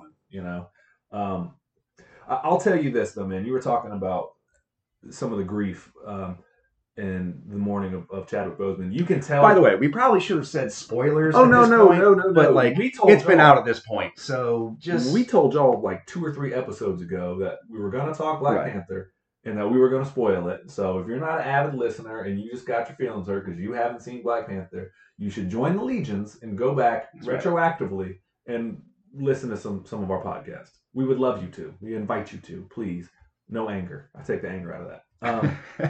But no, we are going to spoil it. If you need to stop, whatever. I know it's too late now, but yeah, sure is Black Panther. We were talking about the real life tragedy or whatever, and I'll tell you what sold me the ticket, and it was. I mean, let's be honest. I'm a shill for this shit. I would have seen it anyways. Right. They could have served like shots of hot dog poop being taken and been like Black Panther 2. It's got Namor. I'd be like, hey. But like, what really sold me the ticket, and again, not an enviable position. I was curious. What got me more than Namor being there was how are they going to handle the Black Panther situation? How are they going to ultimately, which what we know is, kill the Black Panther? Like they said that they're not recasting Chadwick Boseman. To do it with CGI, I was thinking like, well, maybe they'll do like a CGI thing and you won't actually see Chadwick. It'll just be like a clip of the Black Panther dying. I had all these grand speculations about how they were going to do it, and I was so mad at the brilliance of the simplicity as to fucking how they solved it. I don't mean the Black Panther problem, but for lack of better words, the Black Panther problem. Opening sequence, like cold open as hell. This is one of the coldest opens. Go back to episode 2 or 3, whichever it is, but or cold openings. On the cold open, they pretty much just tell you outright that the Black Panther has succumbed to an illness, a mysterious illness, and he's been fighting it alone by himself and didn't tell anybody. I got goosebumps when I just said that. Because, goddamn it, that is the exact mirror of what happened to Chadwick Boseman. And I was so, when they said that, I was like, fucking, of course. Yeah. Of course. That's in one hand, I have to admit, it's a little cheap and underhanded. But that being said, like, how else should they have handled it? You know what I mean? Like the more information you give about, like, or the more backstory you give about the disease or whatever it is or what have you, like, it just opens up more plot holes and more things you have to deal with down the line. Like, they handled it about as well as they could have. And yeah, it's a little bit cheap, but I didn't think you have to, you know what I mean? Like you have to get that out of the way and address it in as few lines as possible, because the more time you dedicate to the actual death, I don't mean the consequences and repercussions of the death, but like the more time you spend on actually killing the Black Panther, it's just time wasted, and that's not what the movie's about. So yeah, it's chintzy a little bit, but I don't have a better solution. So it's brilliant. I was like, fuck, of course that's the answer. Like, I was so mad at myself for not thinking of that. I mean, they literally kill him off screen in the first like opening couple lines. Right. Shuri's running around trying to Synthesize the synthesize heart shape herb. some sort of cure or whatever, and literally Queen Ramonda, Angela Bassett walks in and just says he's with the ancestors now, and then we have the whole like no, yeah, a little bit. I did get close to my prediction. I remember if you go back and listen to some of my predictions on the Black Panther trailer, I was saying that I thought that they were going to use Chadwick Boseman's, or not Chadwick, T'Challa's body, or what's his name, Eric Killmonger's body, to maybe, because it is still in their DNA somewhere, to use it to reignite the heart-shaped herb supply, like start the plant over again. I was close. They did use his DNA. They synthesized it. It's like they do a 3D printing of it genetically because vibranium, and this is the most technologically advanced. You also have to just assume Wakanda is the most technologically advanced civilization. But also that vibranium can do anything you need it to do. It's the ultimate MacGuffin. So thank you to our sponsor. So they basically synthesize a synthetic heart-shaped herb, and they use. So they don't use his actual, but they use the imprint of his DNA as the blueprint to see if it is going to work or not. So I was this close, but I knew like they're going to use his DNA for something about it. And they were cross-referencing. They were like, all right, and use it against my brother's DNA. And then they finally lit up green and they synthesized it. Whatever. That's way farther down the movie. But so I was close. But yeah, man. So we talked about what sold me the ticket. What sold you the ticket, man? I mean, honestly, was it Namor? It was Namor. It was Namor. I'm not gonna lie. Like I'm a complete comic book geek, and to see, like I said, to see somebody who is that ingrained into the Marvel history brought to the big screen for the first time, and in a new, really fascinating way. Yeah. Like the Namor of Black Panther, Wakanda Forever is not the same Namor of the Avengers, the Defenders, the Jack Kirby, at all. But it works, and to me, it's essentially the same character, but with a different history, and that's okay because they still get the basics of the character right. They still get the same regency, the same agency, the same drive, the same. I think I know what you're saying. Everything that when I. Everything that makes Namor on the page is what transferred onto the screen. Yeah, exactly. It's like when I think of Tony Stark, in order for him to be the character of Tony, you have to check certain boxes. Right. He's arrogant. He's this. He's a playboy. He's a philanthropist. He can't get out of his own way. He's as much as a futurist as he is. He's also incredibly short-sighted because he knows he's right and he's waiting for everybody else to catch up. So them pivoting to an ancient, Mayan or Central American, South American civilization takes nothing away from the character of Namor at all. Right. At all. Like the arrogance he has, he's kind of a dick in the comics constantly. And his name, which I thought was really creative, I liked it. They call him Niño Sin Amor. Niño Sin Amor. And that is the child without love. Right. And so he takes Namor. Yeah, Namor from that. Because he is Spanish and he has no love. He has no love within his heart. Yeah. He's black inside. Like the deepest of the oceans. Michael's really digging this impression. I like how it's not an impression of Namor, it's an impression of a Spanish person talking about Namor. You haven't noticed that subtlety there? Somebody who's very articulate and likes to talk about Namor. I keep the legend, Mr. Namor. There's passions within my heart. For the Namor. For the Namors. Exactly. Anyways, check that. Michael does an impression. So racist question mark? Well, we won't cross that off. So he's the child without love, and so they really check that of like he really doesn't have any love for the surface world. Very much so, like a certain other DC character. Mother was of the land or whatever, and then Well, you want to tell the backstory of Namor in the movie, or what was it again? It's I mean, basically his Mesoamerican tribe. His mother's pregnant. They're being driven by the conquistadors, and their shaman finds, just like in Wakanda, they have the heart-shaped herb that grew out of a vibranium meteorite, they find one under the sea and they eat it, and it turns them into fish people, and now they can breathe underwater, and they establish the city of Tecolan or Teclan, Telecom, yeah, telecom, Telocan. yeah. So basically, the Atlantis stand-in, and he is born immediately afterwards, and as the first mutant, he is born. Which they do say. He is legitimately the first mutant. He is born with winged feet, little ankle winglets, and the ability to breathe both air and water, and super strength, and speed, and charisma, and he's basically the perfect D&D character. Yeah, pretty much, pretty much.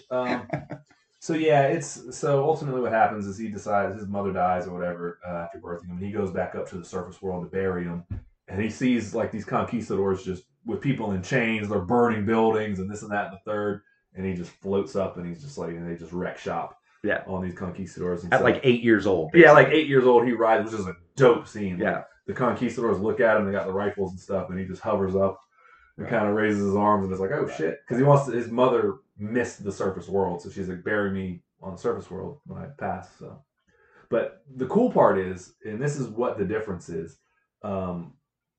There's a big pivotal scene in the movie where they're talking to our underrated performance of the week, Mr. Winston Duke himself, M'Baku. The man is brilliant. His name is Khan. Yes, that's a good impression, actually. And that is the feathered serpent god. That's right. So, and he breaks down to them. He's like, you understand that if these Nemorian people, which we haven't Atlanteans, Telecons, whatever, yeah. Sorry. Nemorian, jeez, that's the cousin Namorita. if these Talokan people, which we haven't talked about the MacGuffin as to why they're about to do what I'm about to say, but we will.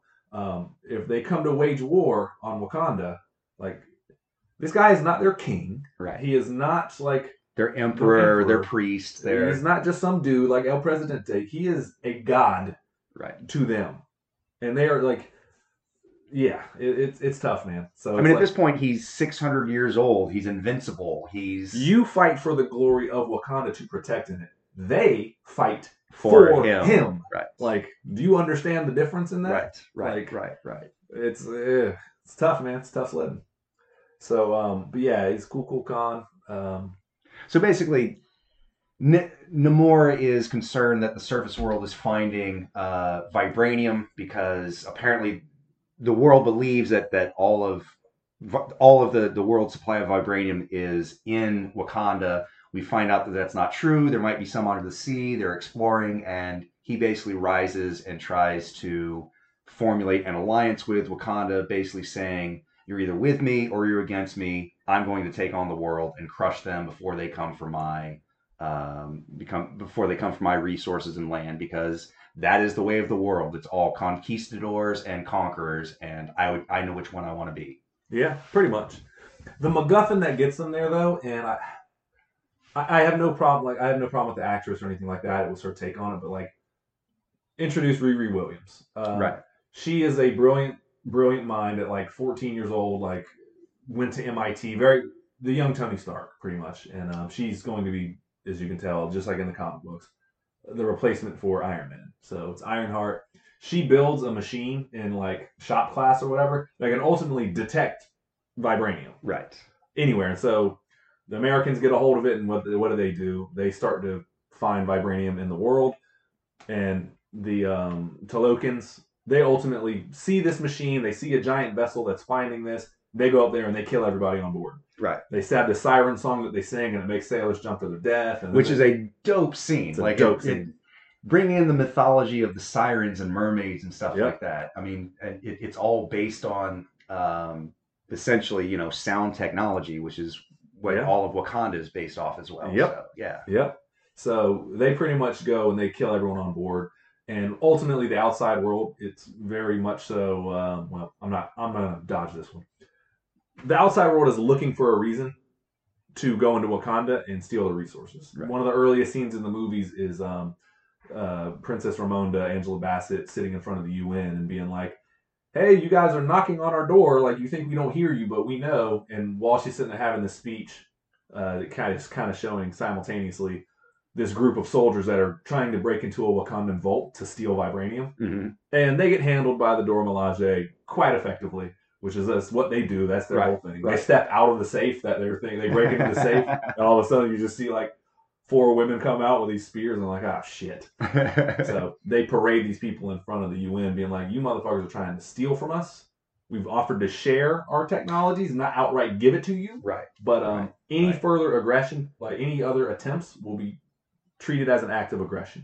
So, all that being said, when the Talosian people, Namor's people, come and kill everyone on the boat, everyone in the world's like, yo, this is our chance to go do it. Right. So, it's peril in Wakanda because now you've got, really what happens is they go to meet Riri Williams, who built the sonar machine that detects the vibranium or whatever.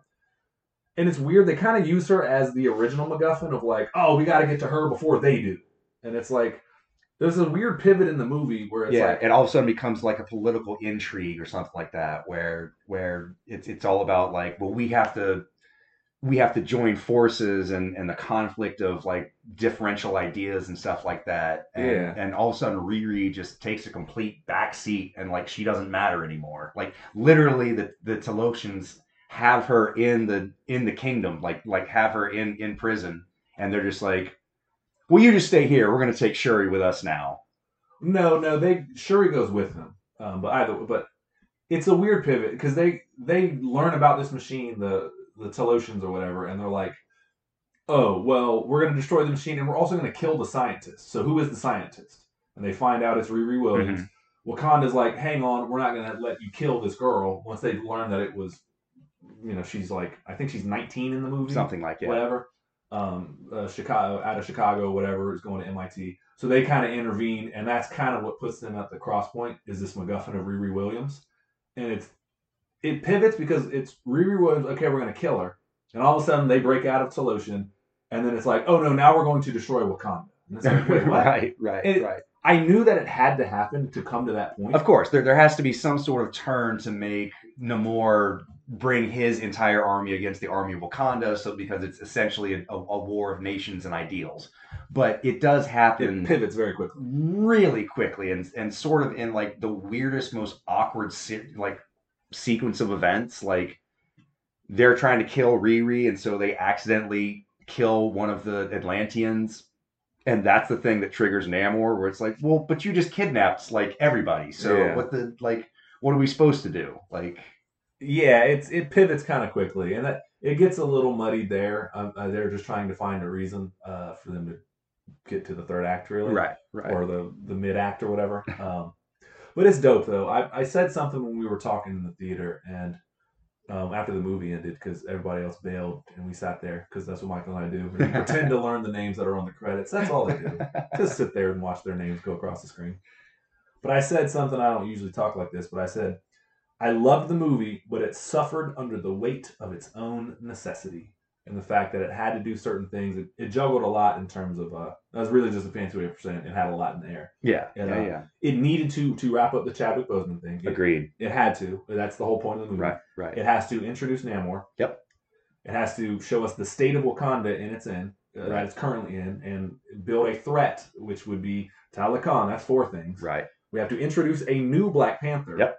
And we have to find resolution at the end. And there's some other twists and turns. And then another character, spoilers, we said we're going to do it. Queen Ramonda dies in it. Right. But then also they bring in the whole... Riri Williams. They bring in Riri Williams. They bring in the whole thing between Everett Ross and Val, the new leader of S.H.I.E.L.D. and the S.H.I.E.L.D. agent.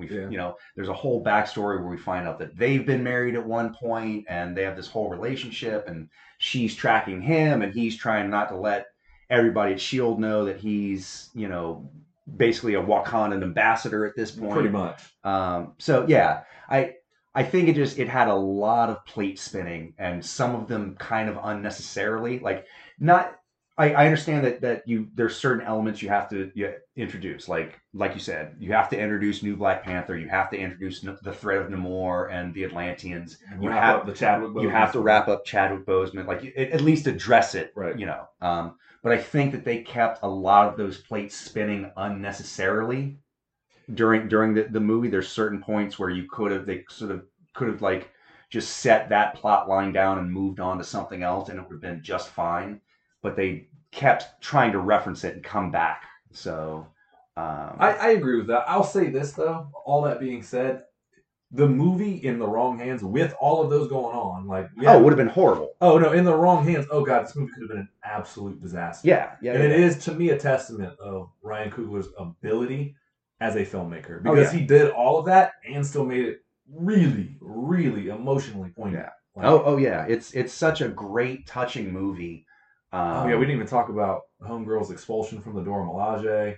It's so much like everybody loses everything in this. I mean, from the opening sequence, like when they're running the Marvel credits and they have the comic books flipping through. It's all Chadwick. It's all Chadwick Boseman. I cried. And don't act like you did. But they're not. They don't run any music over it. Like it's just total silence, just somber, just showing him in all his glory as they flip through the Marvel credits. And I mean, I clapped. I absolutely like that's the way you do that. That's the way you start off a movie like this, by just being like, we're gonna bring it down to this level immediately, so that by the time we bring in Namor and the whole threat of Wakanda, you've already been on this emotional roller coaster and felt the entire rainbow of emotions. And then we're gonna finish it on a really good note, send everybody home happy, and thank you, Marvel. Yeah. So I mean, that was perfectly put, man. Yeah, it was.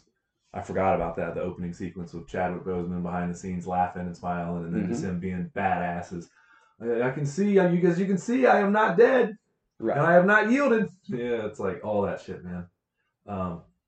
It's a fucking. Now that you say it really did, man. It ran the whole gamut of emotion, and like I said, in a lesser filmmaker's hand, it could have been dog shit. But the fact that it's even, in my opinion. I guess I'll get to the review part. We can talk about it more if we want, but like just for the sake of conversation, in my opinion, that they can do all of that, still have admittedly, some of the flaws that it has, but the good parts outweigh what, in my opinion, what the flaws were on such a level. I think this is not top tier Marvel. I think there's about five movies or so. But this is what I would call the gatekeeper of top tier. It's like the highest B+, A- you can possibly get, in my opinion, without being taking that next step into the echelon of absolute greatness. Like, this is a lot, and it suffers a little bit of Iron Man 2 syndrome, and they kind of shotgun blast you with a lot of shit. You're like, right. This is the Iron Man 2 of phase. It is a lot to take in, like, all at once, and especially for it being it's like a 2 hour and 40 minutes or something like that. It's pretty lengthy, yeah. So you feel it a little bit, for sure, but.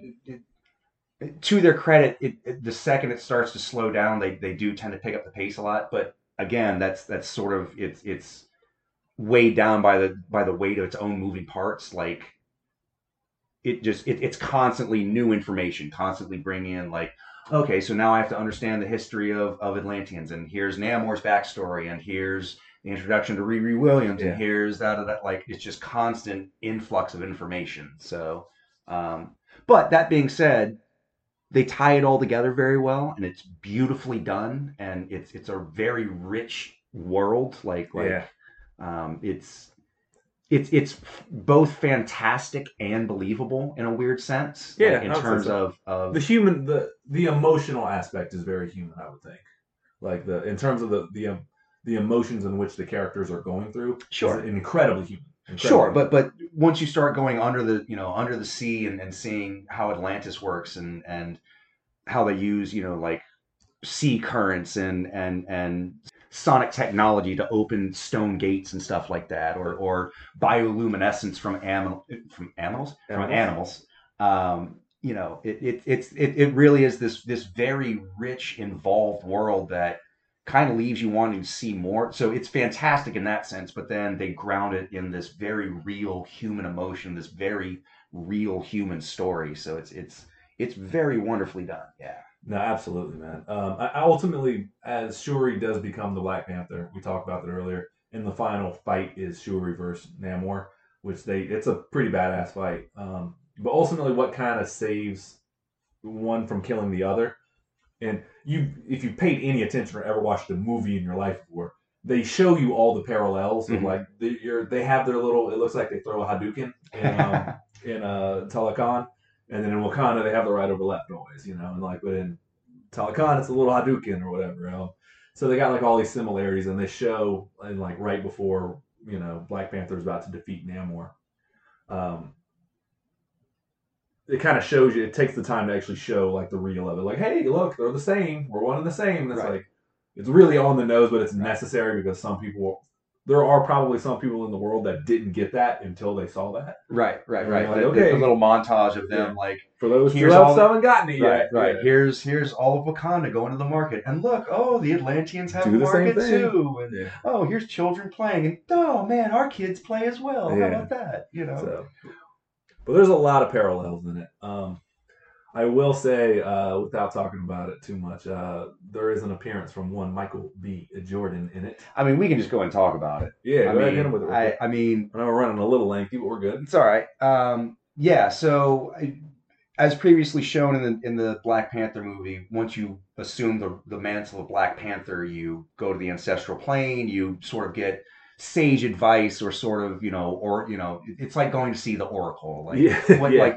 What kind of leader will I be? And you meet whoever is your patron, or whoever is your guide, or whatever. And Shuri goes under the heart-shaped herb and goes to the ancestral plane and meets Killmonger. And I didn't see it coming until maybe about 60 seconds before it happened. Like, once she went under, I started having the thought of, like, they're not going to show Chadwick. Who are they going to go? Oh my God, they're going to go to fucking Killmonger. Yeah. And then having that really weird pivot where it's a callback to a shot in Black Panther where Killmonger assumes the throne and everything's upside down, and then they open on that shot of the throne upside down and flip it around, and you see him sort of like lounging in the chair, all like, what's up, cousin? Yeah, like Hugh Hefner or something. What's up, baby cousin? What's up, baby cousin? It was such a thrill to see her, and it makes so much sense, because that would be Shuri's guy, because at this point she's been driven by vengeance and anger and righteous hatred of everything around her, which is exactly the same thing that fueled Killmonger. Yep. So of course that would be her guide, in order to show her that we're very similar. Here's how you not do it the way that I did it. Yeah, and it's also he kind of talks shit. He's like, don't you say anything about T'Challa? He's like, he was too noble. Right. And that's what got his ass killed. And T'Chaka was a coward. And T'Chaka was a coward who was a murderer who killed my own pie. And this person before him was this. He's like, now are you going to be one of them, or are you going to be the Black Panther like me that gets shit done? And he's like, you were a murderer. He's like, no. In one day, I flipped your whole society over and was willing to go wage war on the world. Like, I was ready to get shit done. Right. Like, yeah, you stopped me, but the motivation was there. So, like, are you going to be the one that sits around and is noble, or are you going to get shit done? And it kind of fuels her to almost kill Namor. The scene that got me, though, is when her other spiritual successor came in. We mentioned Queen Ramonda died. When she came down from her ancestor plane, and you hear it in the background, and I'm getting goosebumps thinking about it. When she says to Shuri, show them who you are. Yeah. And she shows mercy to Namor, I was like, fuck. That is, now I get why you killed Ramonda. Which, by the way. Which was a lot. I was like, dude, you're killing Ramonda too in this one, too? Which, by the way, Angela Bassett, if she does not get nominated for some sort of, like, not just one of our statues, but like a real life actual statue. Again, we hold the standard. But man, she is in probably 3 scenes the entire movie, but she conquers all of them. Oh, she is phenomenal to watch. I mean, captivating to the letter, like, cannot take your eyes off of her on screen, and commands presence, and her voice and her tenor and the way she brings emotion just in the inflection in her voice is really, really a masterclass on how to bring so many emotions. I mean, there's one where she's screaming at the UN. There's one where she has a very intimate, like she kicks Denai Guerrera out of the Dormage. Right. What? Right. I was like, damn. But then she has this really intimate, like really close, quiet scene with Shuri on the riverbank where she talks about letting go, and like she talks about her process, how she would just come down to the river and just not leave until she felt peace, you know? And yeah, like she literally throws all these different emotions at it, and it's so good. And just seeing her face crinkle with excitement and anger and love and I mean just the smallest inflection of her eyebrow and it says so So much. yeah, she's real deal in it. She got her groove back for this one. I see what See you've what I done mean? there. Yeah, no, she everything you said +1. Yeah, no, she is the shit, man. Um, I also did like, and I almost welled up a little bit during this because he means so much to me.